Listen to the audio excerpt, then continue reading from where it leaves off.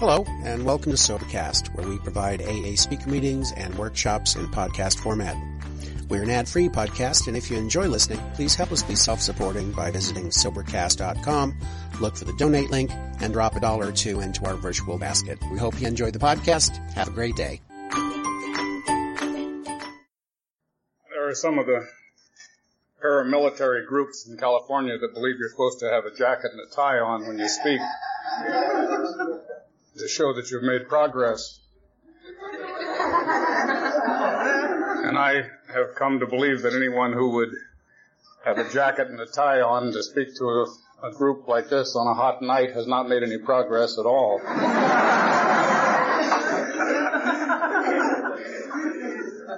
My name is Don, an alcoholic.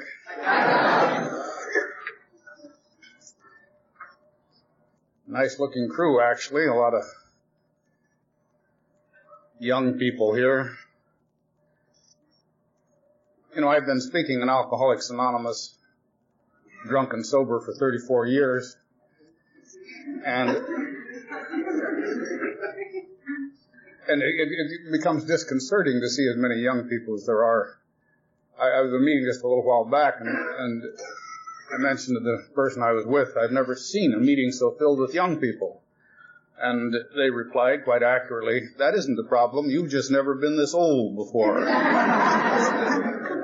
See, that's one of the problems with staying sober, is that you tend to age. Whereas if you drink, probably that won't happen to you.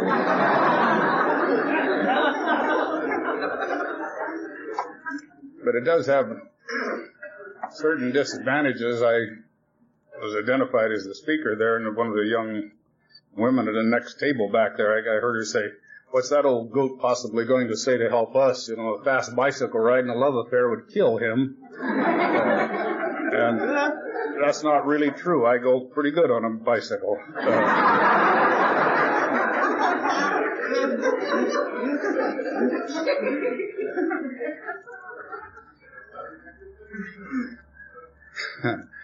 I have a gay guy I know in Hollywood was telling me the other day about how he said he had always been attracted to older men until one day he looked around and found there weren't any anymore. You know, and I didn't quite identify with that, but I did identify with the basic problem, because I remember not too long back speaking out at some place called The Nest in the San Fernando Valley. To those of you who don't know it, if that's the sort of a place where if you still want to associate with lower companions and stay sober, you can go to that club. And I was speaking out there and got onto a spiritual flight and soared about the room. And when I settled, they came forward to touch the hem of my garment for individual healing. Except for one young maiden who hung back. And I could tell, it seemed, that she was in need of personal healing. Perhaps even the laying on of hands.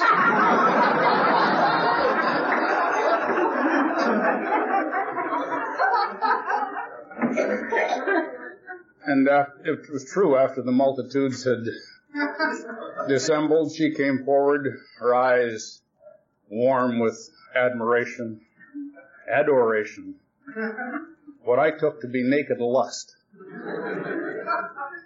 And she spake unto me, saying, that was so beautiful, and you remind me so much of my grandfather.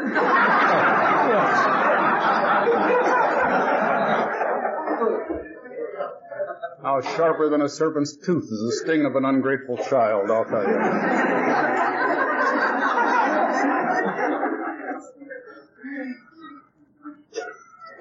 I had dinner there with Tom, and he was talking about, you had some speaker from California out here a while back who was laying down the law according to whatever group it was that he belongs to. We have groups out there that are kind of AA and beyond, beyond almost anything. And you have to be tolerant of these things. You see, AA has been around now for over half a century. And as a result of it, we have built up all sorts of nonsensical, liturgical expressions and rules that don't make any sense, but they're part of our program now. I mean, if you think we have silly things we say, you should go to the Catholic Church, see some of the things they say. You know, but any spiritual movement develops a certain amount of foolishness after a period of time, and we have ours. You know, speakers get up and say, it's good to see people coming into AA who still have some semblance of order in their lives. When AA started, it was nothing but derelicts and bums. If you had a wristwatch, you couldn't come to a meeting. Well, that's silly. I mean, AA was started by a stockbroker who carried the message to a practicing doctor, and the two of them made their first 12-step call on a lawyer. And, and except for that third guy, it really wasn't a bad trio.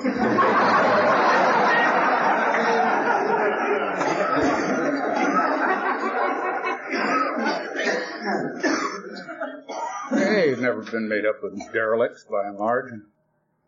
Or they'll say, it's good to see you young people coming in. When I came to AA, if you were more than 2 years younger than a tree, you weren't eligible for membership. Which again is silly. I mean, Bill was in his 30s and he wrote the book. The oldest members in L.A., Cliff, Sybil, the rest of them have been sober 40 years or more. They were in their late 20s. I was in my 20s. It's hard to believe now, but in fact, if you start drinking and cross over the invisible line, as most of us do in our teens, hell, you're not going to live long enough to be ineligible for a young people's meeting. Particularly with all the better living through chemistry that's available today. But these things don't do any harm. They're just things we say. It's like, you probably heard it said, do not become emotionally involved in the first year.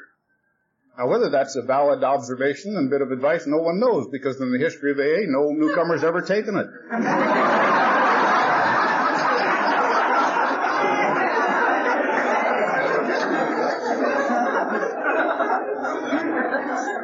But if you have any feeling at all for tradition, you'll tell your babies that. So when they screw up, as they invariably shall, you can add to their torment by saying, I told you not to go out with that loser.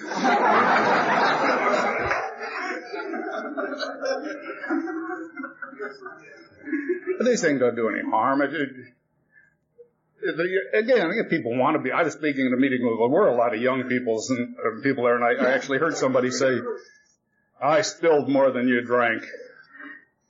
And I thought, good. In fact, I used it in my talk. I said, the only person who could say that with any degree of accuracy is the captain of that Exxon tanker up in Alaska.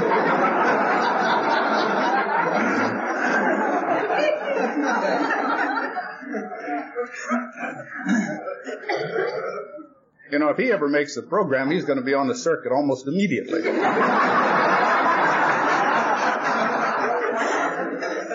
If you have anything going for you that causes you to be distinguishable in a crowd or as a result of something you have done, you're going to be asked to speak. Now, if your collar's turned the wrong way or if you've got several degrees behind your name, you're a motion picture person. God, I remember when I was doing the public relations work there in Los Angeles some 20, 30 years ago, however long it was, I used to get calls from people that say, we're having a 8th Kentucky annual convention. Do you have any motion picture stars that could come out and be our banquet speaker? Now, they didn't ask if the person was sober or had a message of any kind. They just wanted a motion picture star. And I used to tell them, well, I don't know. I'll check the sanitariums to see who might be out in time. Hell, I once spoke at a meeting where the guy had just been released from San Quentin. He'd killed 2 people, and through pardoning of the death penalty and so on, he was out free, and they put him up on the podium. And great story. Now you're reading my mail, Jim. But no, that's true. And so if that guy from the Exxon tanker, you can imagine how quickly he'd be on the podium. He could probably give a good talk, too, I used to run a tight ship. Old Exxon cocktail, 10 million gallons on the rocks. And then I ruined all of Alaska. Oh, go, Fred, go.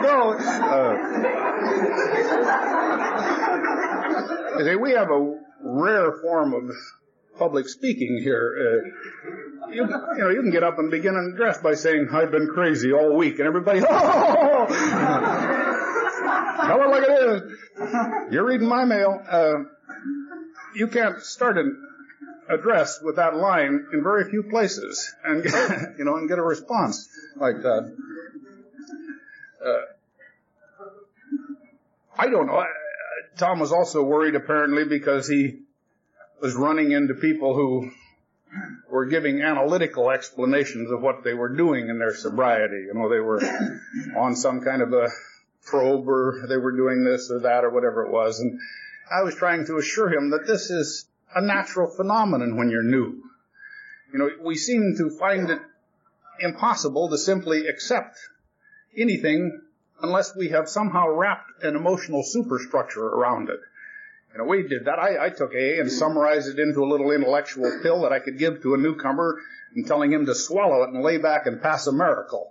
And they won't do it. And then even worse, you'll see people staying sober the wrong way. And when you're new, that's extraordinarily disconcerting. I'd rather see them in a drunkard's grave than sober like that. Because the fact that they deviate from your program becomes a threat to you when you're relatively new. But after you've been sober quite a while, AA becomes simpler and simpler. I wish you really, it's a shame. I know this taping goes on here. No place I haven't been able to find a virgin audience in years now, but if you could get some of the tapes I gave before my last slip, God, they were inspirational.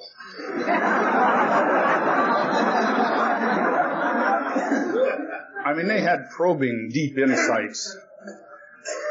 I discussed the history of AA, its indebtedness to the Oxford movement, William James. I touched upon their Jungian Freudian overtones. There was really something there for everybody. It was a damn shame I couldn't stop drinking.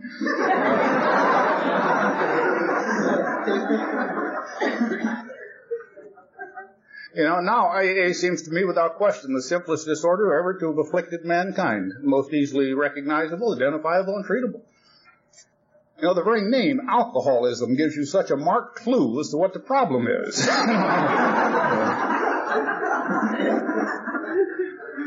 If you weren't handicapped with a degree in psychology and someone were to say to you, what do you think causes alcoholism? I warrant you'd come up with the correct response instantaneously. Alcohol? Right. That's it. Thank you. Yeah, but that's true. No alcohol, no alcoholism. There's no emotional graph for the alcoholic. We don't experience any emotions non-alcoholics don't experience. Alcohol had never been invented. There wouldn't be anybody that you'd call an alcoholic. Because we come under every hue on the emotional spectrum. The book says that some are total psychotics, psychopathic inferiors, sociopaths, neurotics in every hue on the emotional spectrum. And then those people who are well-adjusted, normal, happy people, beloved in every respect except the effect alcohol has on them. I've never met any of those people. But sobering up in Los Angeles, you wouldn't be apt to. Chances are they were around Akron or Cleveland someplace when they were writing the book, or maybe Newark, whoever it was. But we don't have any different emotions than other people. One person, 10, who drinks, going to become an alcoholic. No reason a psychotic should get off any easier than the rest of us. But you don't have to be crazy to make this program. No hindrance if you are, but not mandatory. We had just barely 10 people walk on the face of the moon. One of them's already in AA. They don't fire those guys off unless they check them out and they're wired pretty well.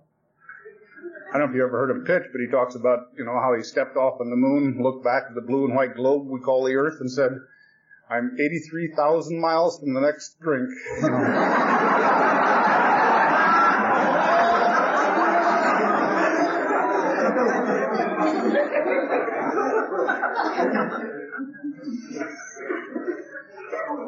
I got to think about it because I read something the other day, very profound.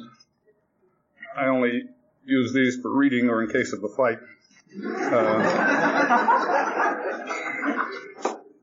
It's amazing how profound things are if you agree with them.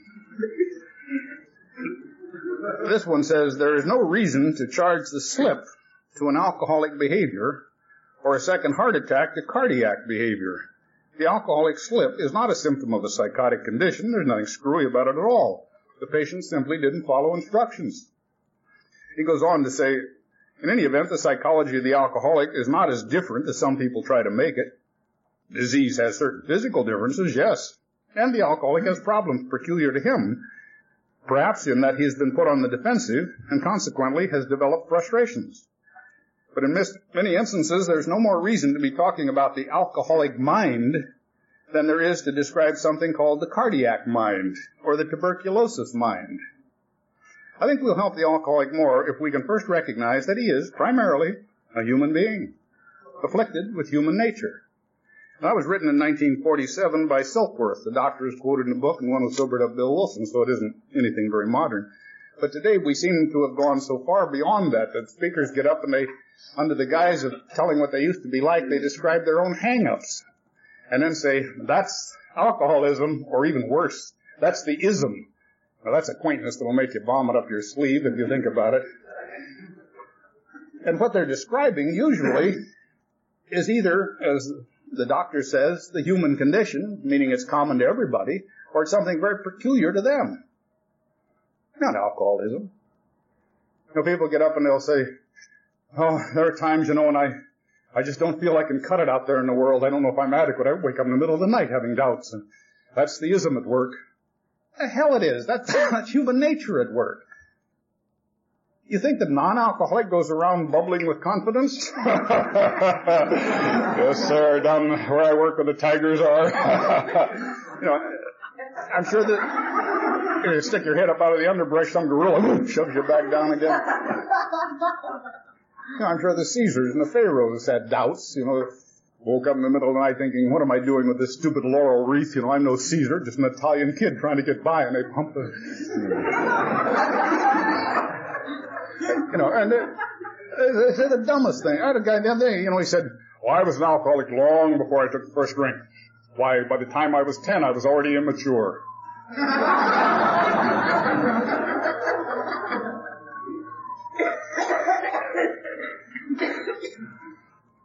Because I don't, or people say, we're not bad people trying to be good, we're sick people trying to be well. Well, maybe they are, but I'm not. I was an immature person who's trying to grow up. That's all. I began drinking when I was 15, and alcohol is a great preservative. Adolescence is a form of insanity, and alcohol will preserve anything you put in it. It's true. Drop a specimen of bottled alcohol, come back a decade or two later, still there, unblemished and unchanged. Put alcohol into an adolescent, come by 10, 20 years later, still there. Oh, I don't mean he hasn't aged. Your hair grays, your face wrinkles, you may be educated beyond your intelligence, but emotionally you're still going to be that adolescent. Look at me, see me. Nothing mysterious about it. The ones who, of course, have come on with their specific problems, they're even worse. I had a guy, I came around one of the early meetings where the guy used to look out over the audience and say, if you want this program, you're going to have to admit you're a thief, because all alcoholics are thieves. That disturbed me, because I didn't steal tangible things. Maybe I wasn't in need, or maybe I was too frightened, I don't know, but I didn't steal tangible things. I only stole things that were worthwhile. Your time, your affection, your love, your appreciation, your consideration. Things I wasn't going to give back to you. But, I didn't steal things that were physical.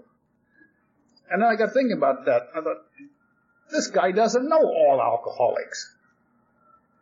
Even if he's social and has a wide acquaintanceship, he probably doesn't know more than a few hundred. So what he says about all alcoholics tells you nothing about all alcoholics.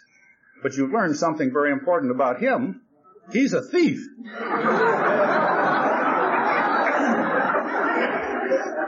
So we stayed sober together for a long time, and I watched him burn a lot of newcomers, but Oh, another guy was even more disconcerted. He used to actually point his finger out at the audience and say, if you want to make this program, the first thing you're going to have to do is admit you're a latent homosexual. Boy, this shook me. See, he was telling me I had to give up boys, and I hadn't even tried them. As far as I knew, they might be the answer, because my wife was sure as hell not acting very appropriately, I'll tell you that.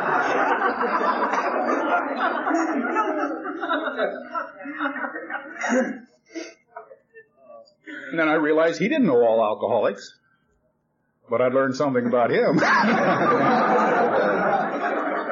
I'd never known him in the biblical sense, but we've been acquainted for decades. But, no, you will have enough hang-ups to work on your own. You don't have to adopt anybody else's. You're going to have to grow up. It's really about all you're going to have to do.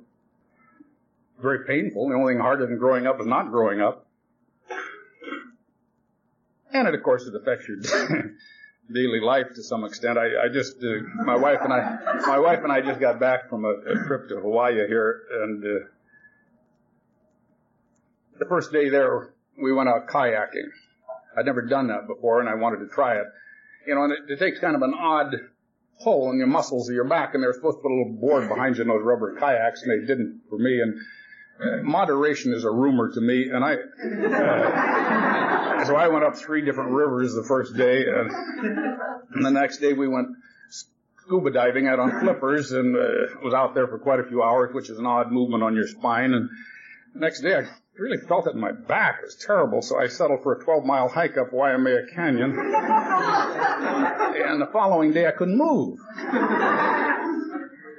And I knew what the problem was, obviously.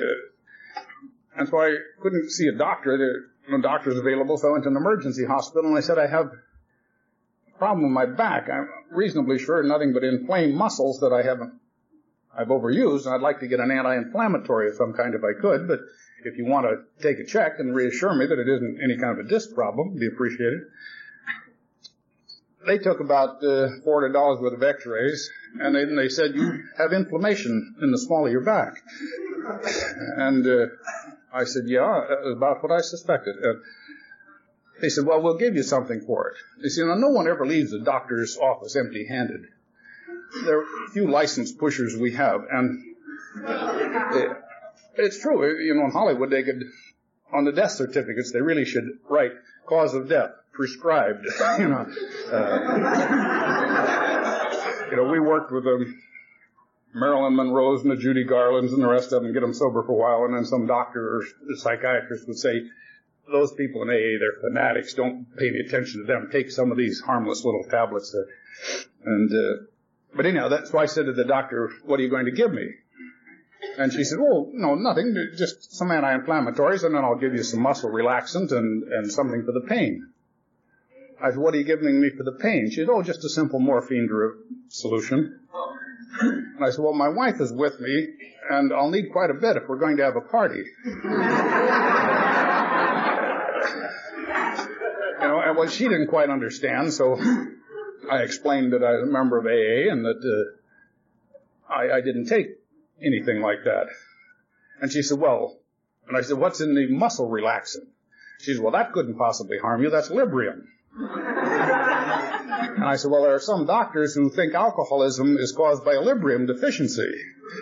And I can't take that because I've been a member of AA now for several decades, and I'm hoping they're going to start a pension plan, and I want to get I want to keep my entitlements.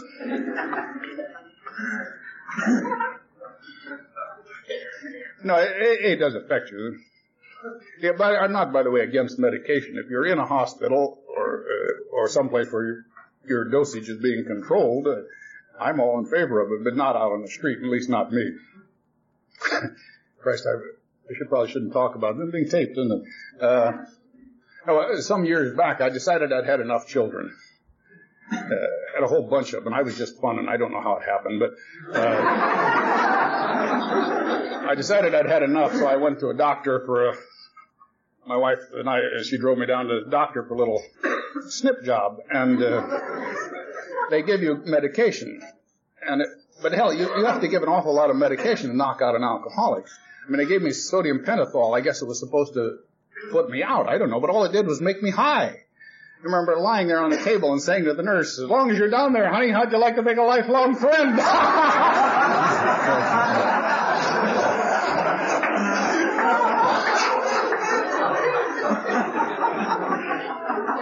Rode home yelling out, my wife driving, and I'm yelling out the window of the car, I'm safe, ladies! But they, too, wanted to give me various things for pain, and I told them, no, I'll just walk bow-legged for a few days. I mean, it's not that big a deal. See, because as I indicated, I don't understand this foolishness. I am not a non-alcoholic, someone who hates to have his faculties impaired. Hey, non-alcoholics, they have no trouble with alcohol because it doesn't do to them what it does to us. It's funny, sometimes the non-alcoholic will say of us, you alcoholics, you're lacking in discipline, willpower. You know why they say that? They think we want to stay sober. If they had any idea what our true goal was, they would stand in awe at our dedication, perseverance, and steadfastness. What the hell do they have they will pursue to the gates of insanity or death, huh? Nothing. Candy asses, all of them.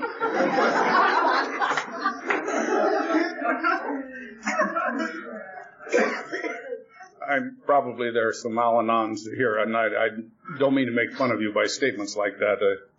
You're not at fault. You seem to have been born that way.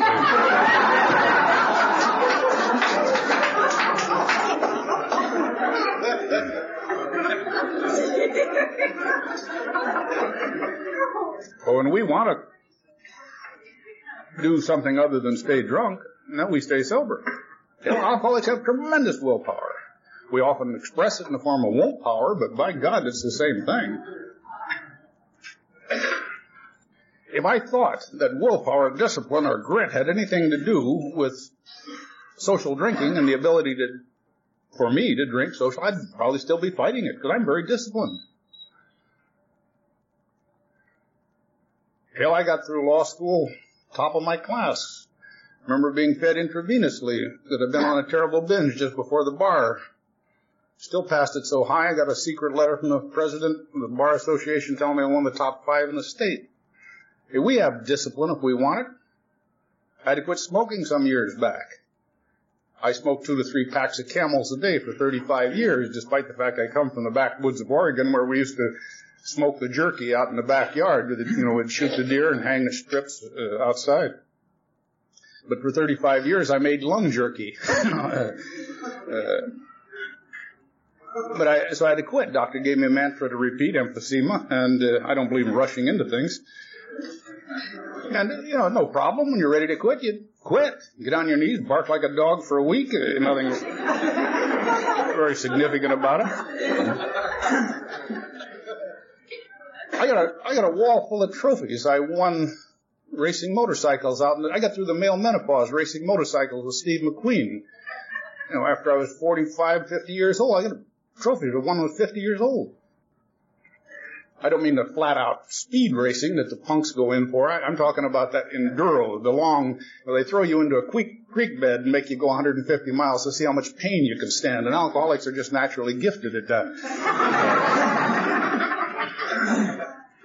I could hardly go half a block when I quit at a fast shuffle, and they told me to get into running to help rehabilitate whatever was left of my lungs and my body. And they say I could hardly go half a block, and I celebrated my 60th birthday not several years ago, running the Los Angeles Marathon, 26 miles. And the odd thing is that despite the damage I did to my lungs in every race I've been in, 10Ks, half marathons, I won. I don't mean I came in first. I have no idea what the fanatics up in the front are doing. But back in the rear where the spiritual ones gather.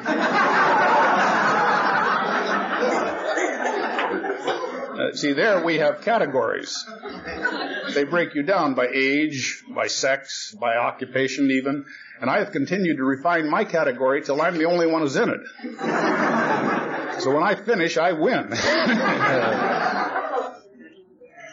Which, by the way, isn't as idiotic as it may sound, because that's what life is like. We're not competing with anybody else. We're the only ones in our category. You're not competing. I'm not competing with you. You're competing with yourself. You play the game, you bear the pain, you finish, you're a winner. Quit, go out and get drunk, you're a loser. Simple. But I don't know. As I say, I don't think anything odd about alcoholism. It's so simple. I don't know anything about the transcendental medication that kids have today. There's no such thing as a pure alcoholic. I'm sure under age 30, probably under age 40, maybe even 50. I don't know. But half the stuff that's available today wasn't even invented when I quit, and what it wasn't offered my milieu anyhow. And so I see the young people coming in, and I'm delighted, because if AA didn't work for them, it'd die. And they have to go through a period of redundancy, where they get up and say, I'm an alcoholic addict.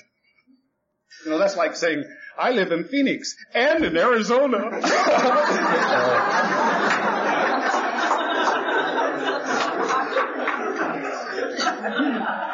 Of course, if you're an alcoholic, you're an addict.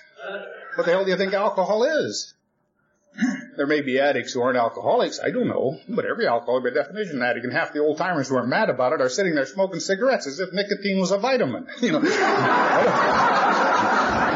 don't like to hear about that addict.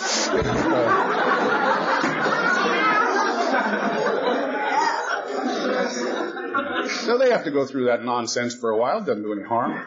Nothing does any harm, really. Hell, I was speaking at an odd little meeting in Hollywood. A lot of odd little meetings in Hollywood, but this one was called Anything Goes, or What Have You, or Up Yours, or something. And they not only went through the redundant alcoholic addict, they got into naming their chemical of preference. You had to be a pharmacologist to follow some of them. And if you can't be the worst in AA, the best in AA, you're going to have to be the worst. And so it began to be kind of a bragging contest. And finally, a very affluent young woman got up. You could tell she had money because she was dressed like a slut. You wouldn't go out in the street looking like that unless you were well-heeled. And she said in a haughty voice, I'm only into freebase cocaine. And my heart just rushed out to her. I thought, the poor dear, she'll never know the joy of a week's run on Muscatel.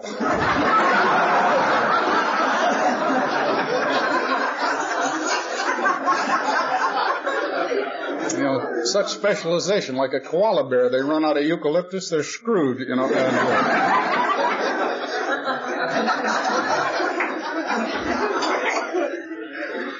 didn't know anything about it because it wasn't around, but if it had been around, I'd have taken it. I can't imagine an alcoholic in full flower and someone coming up to them and saying, here, hit, toke, pop, snort, some of this, you get there quicker. But no, thank you, I'm killing myself with this.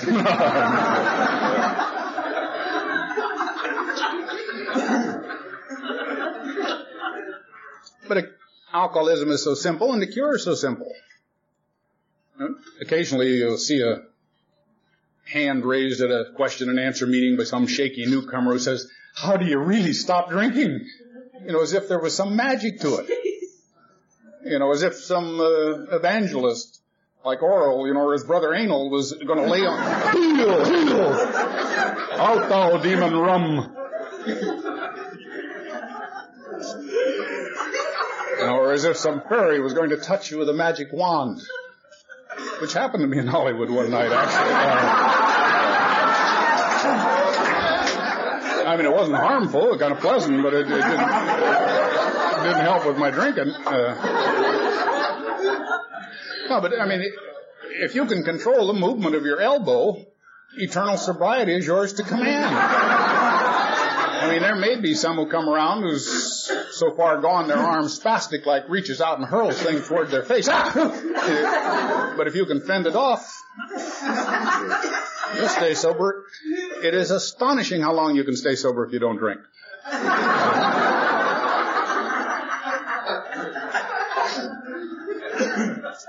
Now, of course, you're not going to want to do that unless you move over into the second part of our program, which is The obsession. Nothing to do with mental illness, the obsession. That somehow, someday we're going to beat this thing. We have a physical allergy that's permanent, like any other allergy. You can't tell whether we're allergic any more than you can tell if anybody else is allergic to something until you put it in their body. You can't tell if a person's allergic to tomatoes unless you give them some, or give them a scratch and then they break out in a rash, break out in spots. Same way with me when I was drinking. Couldn't tell I'm an alcoholic until you gave me some, and then I broke out in spots. You know, San Francisco, Tijuana, Las Vegas. But the thing is, we're not going to want to quit drinking until we do something about that obsession, until we get in that state of sweet reasonable. It's known only to the dying. That seems to be a prerequisite to the idea you might be wrong. Because we're not going to change overnight. Most of us wouldn't cross the street if we thought it'd make us feel better. You know, we're just like the non-alcoholic. I can stand here and hurt just as long as you can. Some bitch is going to do it my way. God damn, I'm going to hurt her.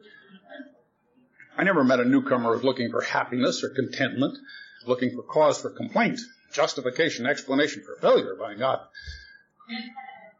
But our program is nothing unique about it. It's a distillation of every discipline that I've ever read about. I've never read a religion, a philosophical discourse, advice from the elders of the village that didn't all recommend exactly the same thing for your daily life. Forget the dogma, the superstructure that we seem to find it necessary to coat our religions and therapeutic discourses with, but just look at what they talk about as a way to live.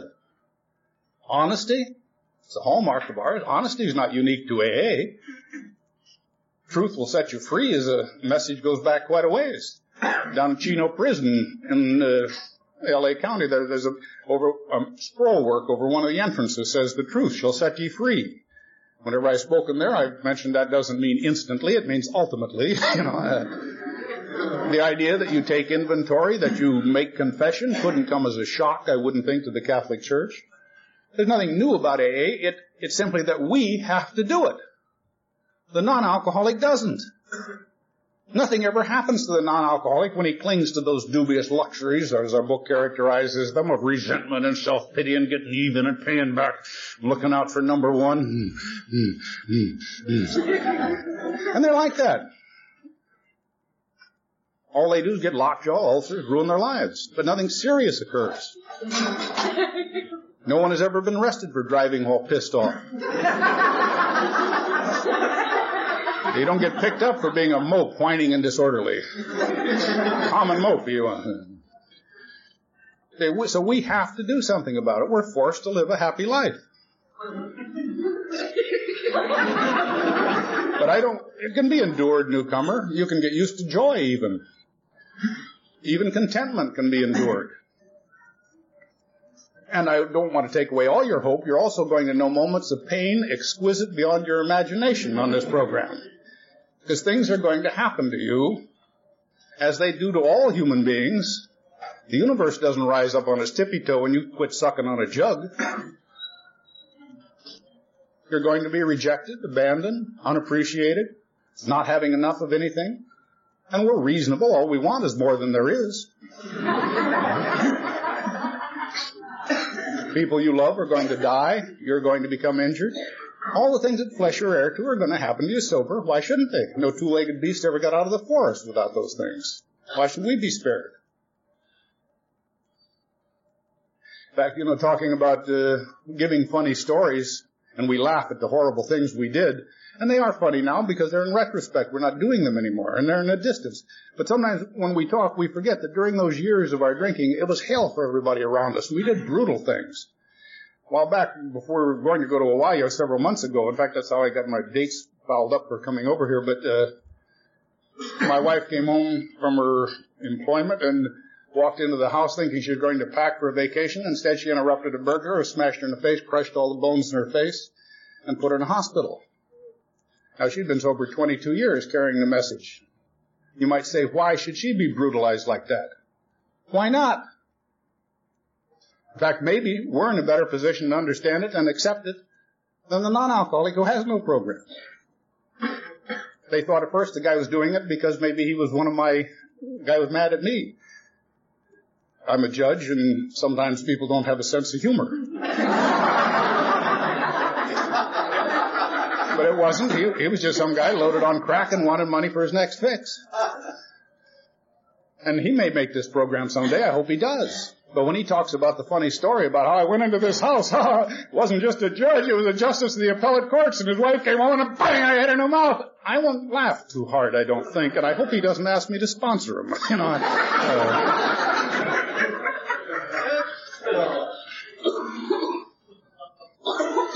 So life is going to have its tragedies. But most of it is going to be very good. Speaking of tragedies, the thing is, you'll find things occurring on this program where it seems like you're in a little cylinder of pain, exquisite beyond belief, and there's not only no door, there isn't a seam, and you just stand there and hurt because you forfeited your right to chemical peace of mind. And then one day, the walls fall away, and you're in a world you couldn't have dreamt of. And you're not embarrassed or ashamed or guilty anymore when good things happen to you, because you've earned them. By God, you've earned them. It doesn't take much of a person to make this program. It's going to take all of them. And, yeah, I remember things happening. God, I guess it's been 15 years ago now. I thought I had my life all in order. Married to a lovely lady and had a son who was just entering junior high school. The perils of puberty, with testosterone rush was on. And then suddenly I found myself alone with the boy, because other people have their own destinies. They're not appendages to my story. They don't just fill up space in my life. They have their own careers and things they have to do. And so I was alone with this kid, and I thought no good can come of this but break my heart in two. And, we endured. I'd like to tell you, as a result of my wonderful program, I was able to talk to this boy one-to-one. But any man who says he talks to his pubescent son one-to-one lies about other things, too. Of course you don't talk to an adolescent one-to-one. They have no speech. They're going through the agonies of the damned. It's the worst period in your life. And yet they're utterly mute, virtually. My boys, they built like Greek gods. They get a pimple. Their life is ruined, The girls were even worse. They'd come home in tears, and I'd say, what happened? That boy. What boy? What did he do? He looked at me. What do you mean he looked at you? How did he look at you? Funny. What do you mean funny? Funny aggressive, funny hostile, funny lewd? What kind of funny? Funny. They have no mosaic against which to set their life's experiences, and they have no command of the English language. They go into their room. They have primordial grunts that they amplify and call it music.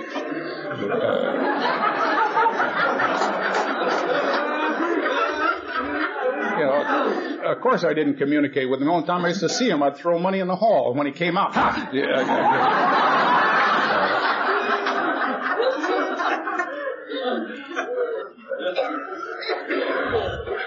But we endured, and he's 24, 5 or so now. He graduated from college, on his own, doing okay.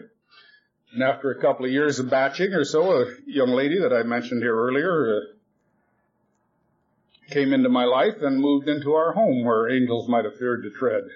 And we've been married about 10 years now.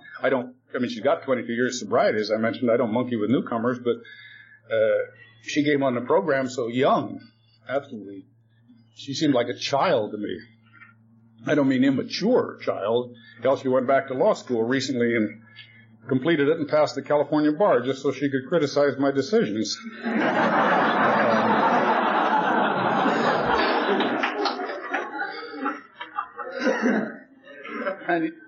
But to me, she's youthful, beautiful, and yet she seems to like me. And that's very good. She doesn't object to old age creeping on her at night, and that's better.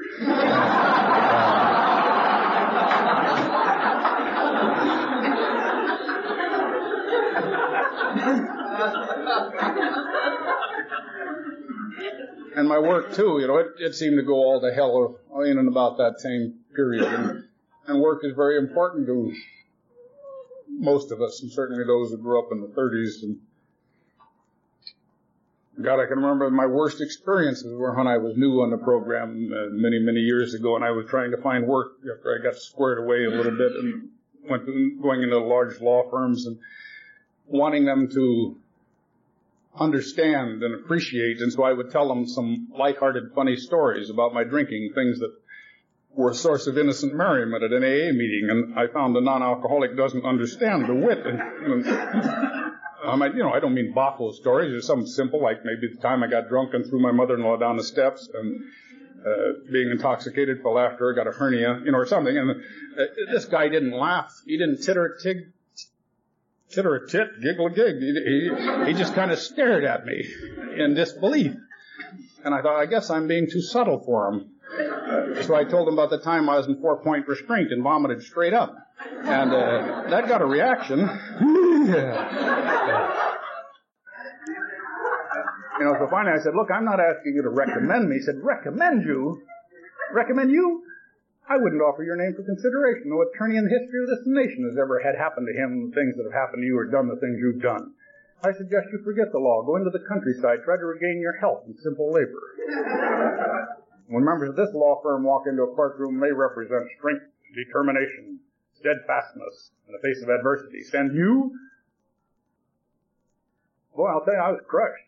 I wasn't ready for that. If I could have slithered across the floor like a serpent under the door to the nearest bar to drown the shame of that bottomless bottle like I always had, I'd have done it.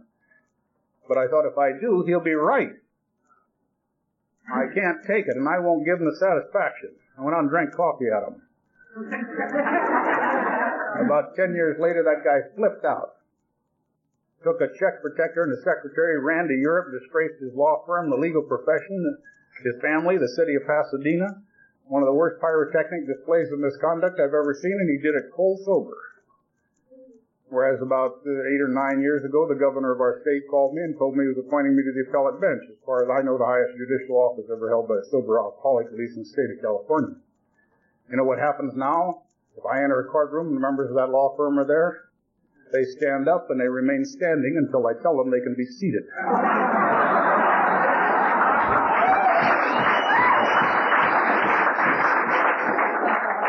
All power to the powerless.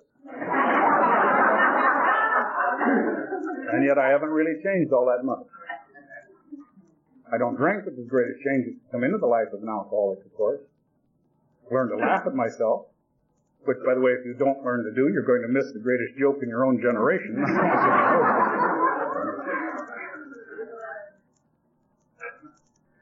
And I sometimes sit on our Supreme Court. 7 of us in our black robes. 6 deadly serious outside and apparently inwardly. 1 serious on the outside and inwardly. God damn, will you look at this?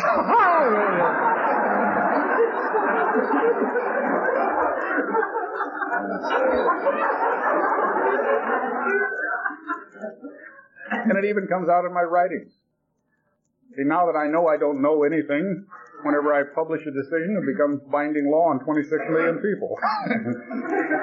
And my AA stuff works in there, because after a time, when I mentioned earlier, we have liturgical ways of speaking. We identify each other. You meet another AA in the store. You don't know he's an AA, but, you go ahead, easy does it. No, first thing, And I find this comes out in my writings even. We use ancient expressions like, we'll say his complaint sounds in tort, or it sounds in contract. I don't know why. I suppose Blackstone said it a couple centuries ago, and somebody thought, that's a grabber. We've been doing it ever since. I had a decision once which I said, no point would be served by setting out appellate's complaint in detail. Suffice it to say, it sounds in self-pity and resentment, but saying that states no cause of action known to the law. I used to brag about being a good father. About every Sunday, I took my children out for a drunk drive, and I wrote a decision that began that way. Appellate one morning while out for a drunk drive, and got calls from the newspaper. I even had one not too long back where I said, in law, as in life, half measures avail us nothing. And my colleagues say, where do you get those lines? I don't know.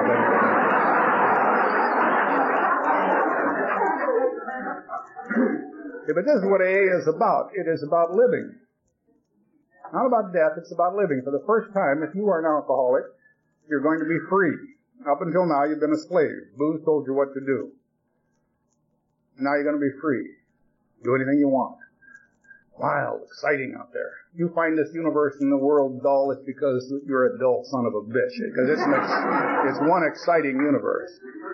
As I say, I raced motorcycles that I couldn't have done because I was too dignified and afraid you'd think my drinking had to do with it. Took my first free-fall parachute jump just before I became a grandfather. Ran marathons, went scuba diving. I know you're supposed to study, put on flippers, and learn that I hum a couple of bars, Besides, they told me everything you need to know is in the big book anyhow. I put that crap in, jumped off Catalina Island, so beautiful down there, and ran out of air 50 feet down. I put my higher power to the test, I'll tell you. You can do anything you want on this program. Anything. It's like some God set forth a feast of experience and said, take what you want and then pay for it. If you're sober, you're going to find out what it costs. But it's wonderful, it's exciting, it's thrilling. Free at last, great God Almighty, to be free at last. And that's what this world is about. We're not here that long. Even you young people, 50 years, we're all going to be dead. Wink of a celestial eye, we're gone. The bird of time has but a little way to flutter, and the bird is on the wing, the poet says. This is what it's about. Get out there and live. Miracles will happen. They're building a new state building now, right in the middle of Skid Row, part of the Los Angeles redevelopment project. Supposed to be completed next year. If I'm still in office, I'll be able to throw a wine bottle out my chamber's window and hit where I sold blood. If I can get some loft on the bottle, I'll be able to hit Clancy down at the Midnight Mission.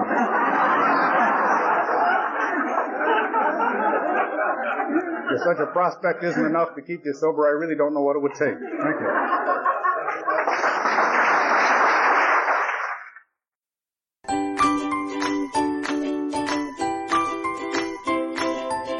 Thanks for listening. I hope you enjoyed the podcast. Sobercast is ad-free, and we'd like your help in order to keep it that way. So if you'd like to help us be self-supporting by pledging $1 or $2 a month, visit Sobercast.com and look for the donate links. Thank you very much.